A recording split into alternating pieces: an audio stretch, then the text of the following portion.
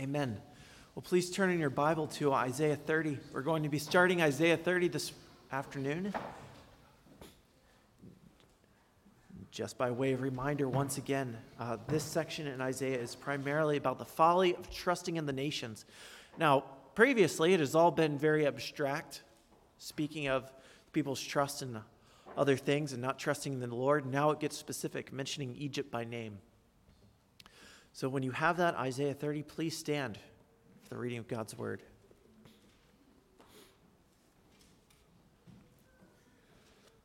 Ah, stubborn children, declares the Lord, who carry out a plan, but not mine, and who make an alliance, but not of my spirit, that they may add sin to sin, who set out to go down to Egypt without asking for my direction, to take refuge in the protection of Pharaoh, and to seek shelter in the shadow of Egypt. Therefore shall the protection of Pharaoh turn to your shame, and the shelter in the shadow of Egypt to your humiliation. For though his officials are at Zoan, and his envoys reach Hanes, everyone comes to shame through a people that cannot profit them, that brings neither help nor profit, but shame and disgrace. You may be seated.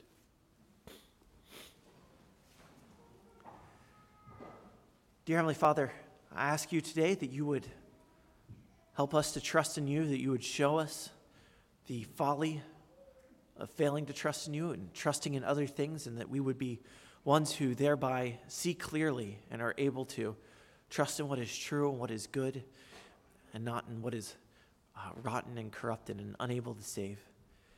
In Jesus' name, amen. Amen. Well, today we continue on speaking of trust. If you remember the last passage we looked at, the last 3 verses of chapter 29, we're talking about trust and shame. And it says, Jacob shall no more be ashamed, no more shall his face grow pale. Why? Because the Lord will display his glory. He will display his goodness through his works, and the people will trust in him as they ought. But now he steps back and speaks once again of the people's lack of trust, and specifically the shame that they will have and trusting in Egypt.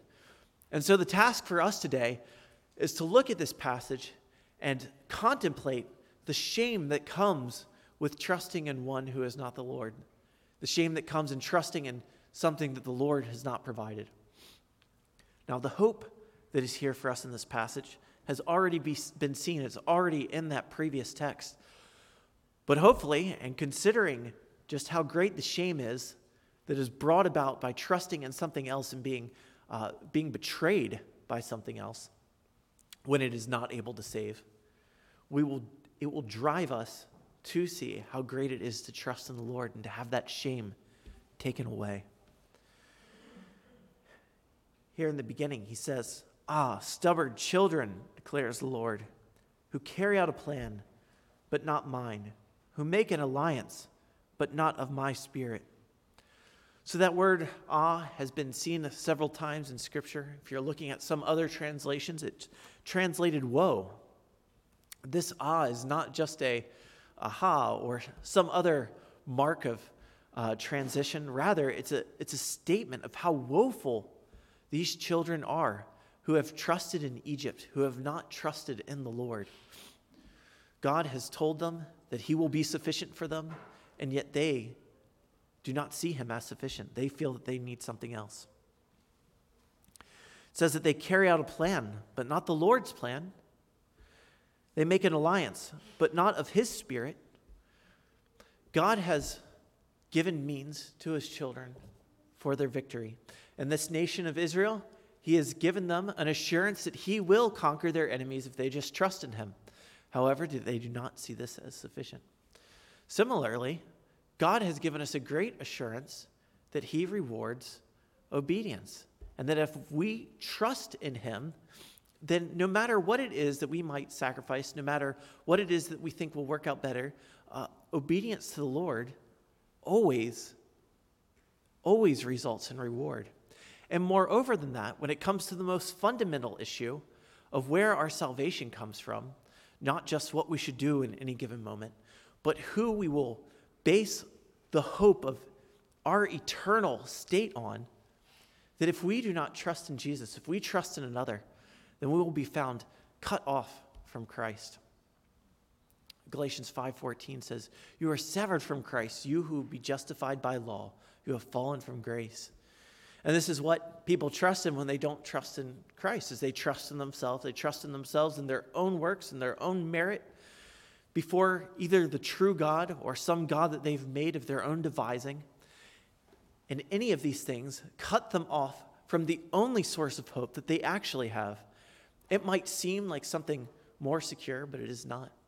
Have you ever met someone who says, well, I trust in Jesus, but I also am going to do all these things just in case Jesus is not enough? Or I'm also going to believe in these other gods just in case Jesus isn't enough. I've heard people say either of those to me. It's very foolish. If you do not trust in Jesus Christ alone, then you do not trust in Jesus Christ at all. Because the gospel that he offers is one where he has accomplished everything. If you do not trust that he has done everything, you do not trust in the gospel at all. It's not that you trust in it a little bit. You don't trust at all. Now, consider historically what's going on here. It says that they make an alliance, specifically this alliance with Egypt, and that this is not of God's Spirit. He has forbidden that they make any alliances. He has forbidden in Exodus 34:12-13 that they make any alliance specifically with the Canaanites. Now, Egypt is not a Canaanite nation, but regardless, their practices of idolatry form the same kinds of concerns. God did not want the people mixing with the Canaanite nations, mixing with their idolatries, and so he does not want the people to mix with any other idolatrous nation. Moreover, very specifically, God said in Deuteronomy 17:16 that the people should not go back to Egypt. Deuteronomy 17:16 says, speaking of the king, only he must not acquire many horses for himself or cause the people to return to Egypt in order to acquire many horses, since the Lord has said to you, you shall never return that way again. They shall never return. If you're wondering about horses, yes, Egypt had many horses, and later on in this chapter it will speak of those horses. But as the king has decided that he's going to go back to Egypt, he's going to secure the might of Egypt, he is doing precisely what Scripture has said not to. It's not just that God has given this vague principle of trusting in him and allying with other nations. He has actually given this specific prohibition against going back to Egypt. Against going back to Egypt to seek strength. And that is precisely what the people are doing. That is precisely where they've landed. Now, there's something to consider for ourselves in this too, in our own day. Now, we are not a part of a nation that's a theocracy like Israel. We have not been given special prohibitions against forming alliances with other nations, because what would those prohibitions mean for us? If we're not particularly a religious nation, then we are necessarily a nation that, like all nations of the world, is not to be identified exactly with the kingdom of heaven, and is something different than that. Any other nation that we would form an alliance with would necessarily be of the same variety. It was only in Israel that you had this nation that was set apart from all other nations and had this command. Yet at the same time, there is something to note about trusting in other powers. And this is the reason why I believe many people in the world right now have such a globalist mindset. So I'm not trying to make a direct application from what this says about alliances, but making a indirect one, given that such effort to combine powers as much as possible and centralize power as much as possible usually demonstrates a trust in human powers and a lack of trust in God. And furthermore, it demonstrates that a lack of understanding of what the Bible says about the nature of nations to be generally opposed to the Lord, to want to centralize power among nations into larger entities and into larger alliances as much as we can, demonstrates a lack of recognition of what Scripture has said regarding the nature of human nations, that how generally they are opposed to God, and how they rage against the Almighty and his anointed. Now, the word for alliance here, you might have in your Bible a footnote that it actually, the phrase that's really being used here is not a simple phrase that just says an alliance, but making a web, weaving a web. God pictures these people like a spider who's weaving a web of things together. Now, a spider is capable of making a web and then knowing which parts of its web it can step on without getting stuck. A person has no ability to do that. God has not made people this way. People, if we do such things, we will be entrapped in our own web. And so God, warning the people, tells them not to make this web that they themselves will be entrapped in. Now, what kind of alliances do people make today? Well, if you think about it, if you think about every time the Lord offers his way and we choose our own. Now, there's the big issue of salvation, people choosing to trust in their own works. As I said in Galatians 5:14, it says that we are severed from Christ if we would be justified by law. We have fallen from grace. There's also just in day-to-day behavior that people choose their own way rather than obedience to the Lord, trusting that their own way is going to work out better because they can't see how the Lord's way will work out. You know, how many people end up, because they feel that they really need to get a lot done on Sunday, not worshiping with God's people, not honoring the Lord's day, but rather doing their own thing because they can't see how obeying the Lord in this one circumstance would work out. How many people hoard their money rather than generously giving as God has commanded because they don't see how giving would work out? You know, there's no natural way that giving will work out to your benefit. You can't analyze that from a human perspective without trusting the Lord and think that, oh yes, this will work out for me. No, it is only through recognizing that what God has said is true, that you are enabled and empowered to obey in such ways. And the more we trust in the Lord, the more we're enabled and empowered to obey in even greater ways in following him.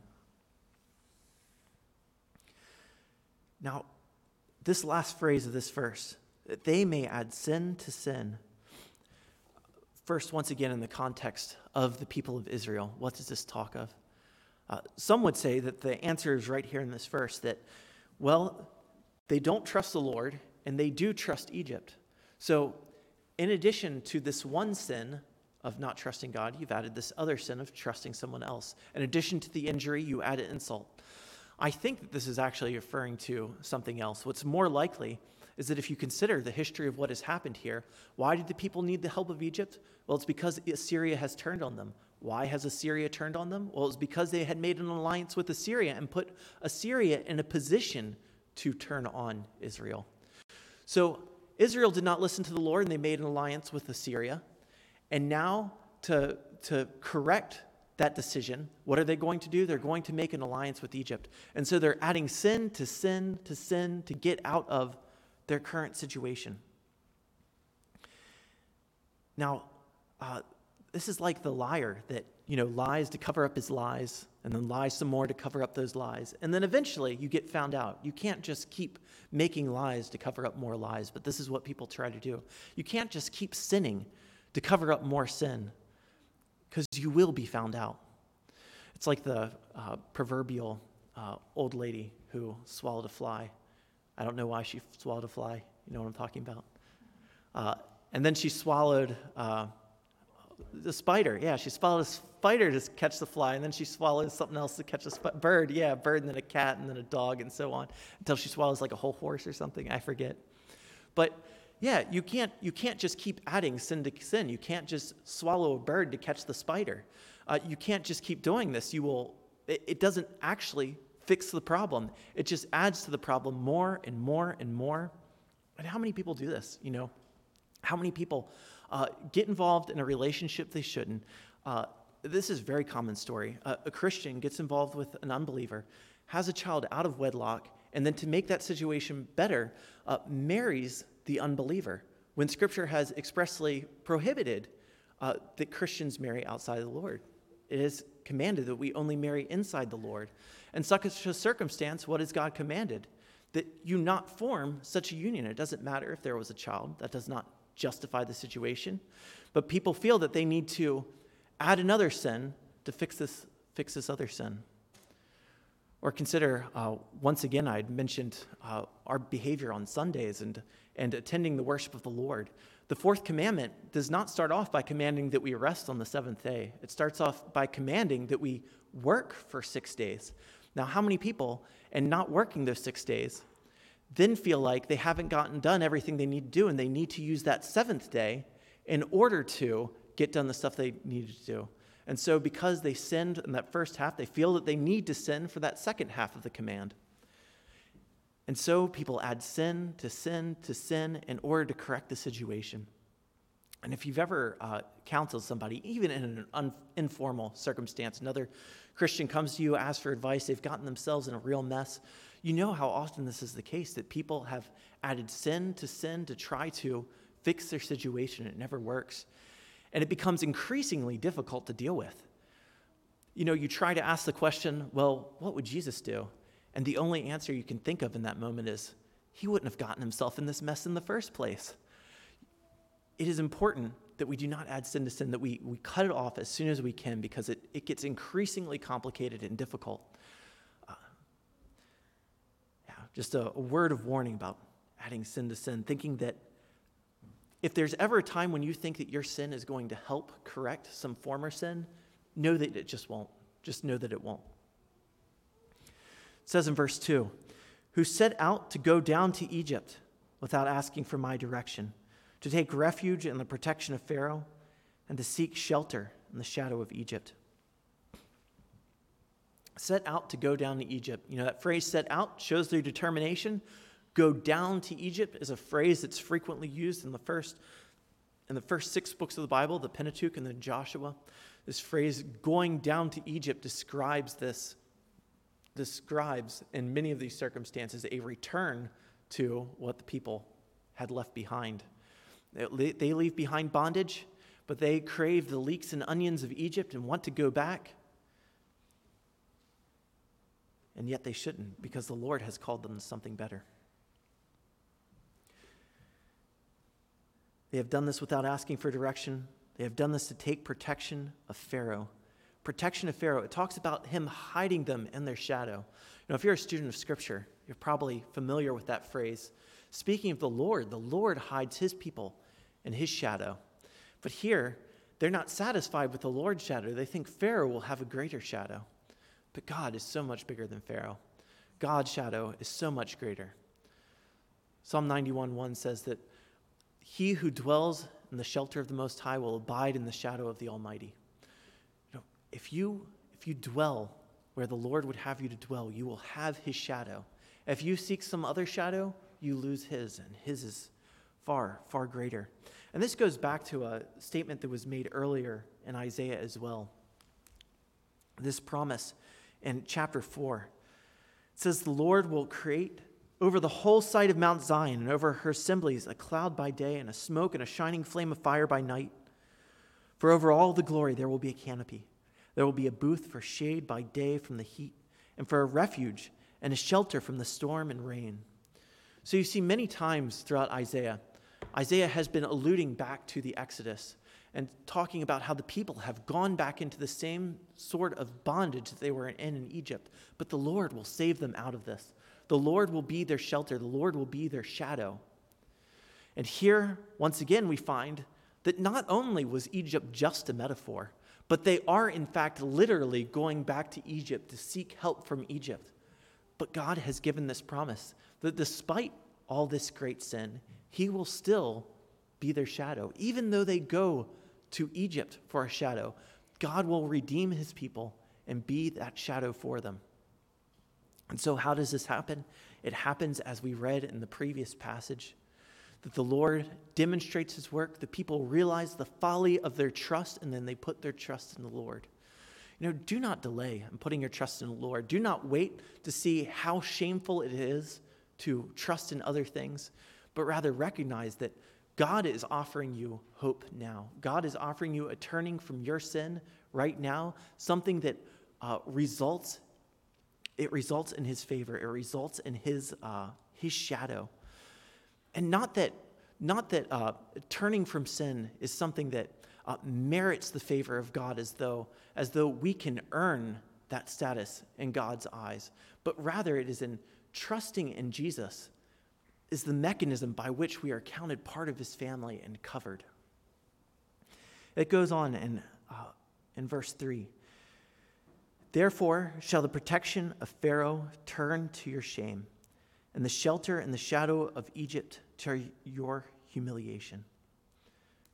For though his officials are at Zoan, and his envoys reach Hanes, everyone comes to shame, through a people that cannot profit them, and brings neither help nor profit, but shame and disgrace. So, 2 places are mentioned here, Zoan and Hanes. Hanes is a short name for a place that is elsewhere called in Scripture Tahpanhes. And the Pharaoh that existed at this time is one who, at least in a superficial sense, had united these 2 areas. So there are these 2 areas of Egypt where you imagine the envoys going to both of them, trying to get help from both of these places, that you have the full might of Egypt at your disposal. But even though they have done this, the people will come to shame. In fact, it's not just that the Lord knows that Egypt will not profit them. It's even the case that Assyria knows that Egypt will not profit them. You see later on, Assyria comes and calls Egypt a broken reed. It is aware that Egypt is not enough. It's not merely here that God and his sovereignty and because his power knows that this will not work out for them. Rather, it is obvious from the face of it that it will not work out. And that is how sin so often works, that we, because of our desperation and our blindness, think that things will work out. But even from an objective perspective, standing outside, even without having eyes of faith often, it is clear just how foolish it would be to trust in such a thing. Just consider all the religions of the world. Now, most people can look at these religions and see how foolish it is to stand in front of a stone god and pray to it, or to hope that you will be reincarnated when there is nothing that says that this would be the case, no God even that has given revelation that this would be the case, and yet people believe it. And people put their hope in things like this, while at the same time believing that there's no such thing as oneself. They hope for some kind of salvation of their self, but they don't even believe in a self. It's amazing the different kinds of things world religions will believe. And I say this just to illustrate how often it is often the case that we trust in something because we don't have eyes of faith, but is often the case, too, that we trust in something because we're even blind from a worldly standard. That is often where our sin puts us, with such desperation and such blindness that even another unregenerate person can look at the situation and tell how foolish it is. And this is what the people are doing, going to Pharaoh. And so 3 times in this passage, it has mentioned shamed. It says, everyone comes to shame. It brings neither help nor profit, but shame and disgrace. And before, it had spoken of shame as well. Now, how are these things gotten rid of? How is shame taken away? In the previous chapter, Jacob shall no more be ashamed, no more shall his face grow pale, for when he sees his children, the work of my hands in his midst, they will sanctify his name. They will sanctify my name. They will sanctify the Holy One of Jacob, and will stand in awe of the God of Israel, and those who go astray in spirit will come to understanding, and those who murmur will accept instruction. The way that we are changed is by seeing the work of God. It's by God working on our hearts and transforming us so that we can see how great he is and what he is doing, and by that be changed so that we stand in awe of him and accept instruction. Do not continue in folly. See what God is doing today. He is doing a marvelous work. He is changing lives. Talk to any of the other brothers around here, brothers or sisters. God has worked in their life. He works in the lives of those who trust him. Do not continue on in folly. That only leads to shame. Shame occurs when someone relies on something and it betrays them and it fails them. But one is not ashamed who trusts in something secure. That's why Romans 1:16, Paul can say, I'm not ashamed of the gospel of Christ, for it is the power of God to salvation. Now, it might appear shameful in this life because it might appear that it won't work out to a world who does not believe in God, to a world who does not believe in Jesus Christ. But it is something that ultimately does not result in shame. Hebrews 12:2 says that even Christ was willing to endure the shame for the joy that was set before him. Ultimately, even if during that short period there was shame, ultimately as a life is without shame. But if you trust in the things of this world, if you trust in yourself and your own measures and add sin to sin, you will have nothing but shame and shame and shame. If you do not trust in Christ, you will have an eternal shame. But if you trust in the Lord, all that shame can be taken away because God is a God who works wonders and instructs even those who murmur, who otherwise did not know him and did not know what he was capable of. But he is capable. There's no need to trust in the shadow of Pharaoh and the shadow of any worldly power and the shadow of any nation and the shadow of even yourself. Only trust in the shadow of the Lord. Let us pray. Dear Heavenly Father, we thank you for your promises. We thank you that you are a great and almighty God who can defeat any enemy and that you have already defeated sin and death through the power of Jesus Christ. And God, we pray that you would lead us to trust you today, that we would not trust in ourselves, that we would not trust in any worldly power, but that we would only trust in you and that we would be led away from the shame of trusting in another. In Jesus' name, amen.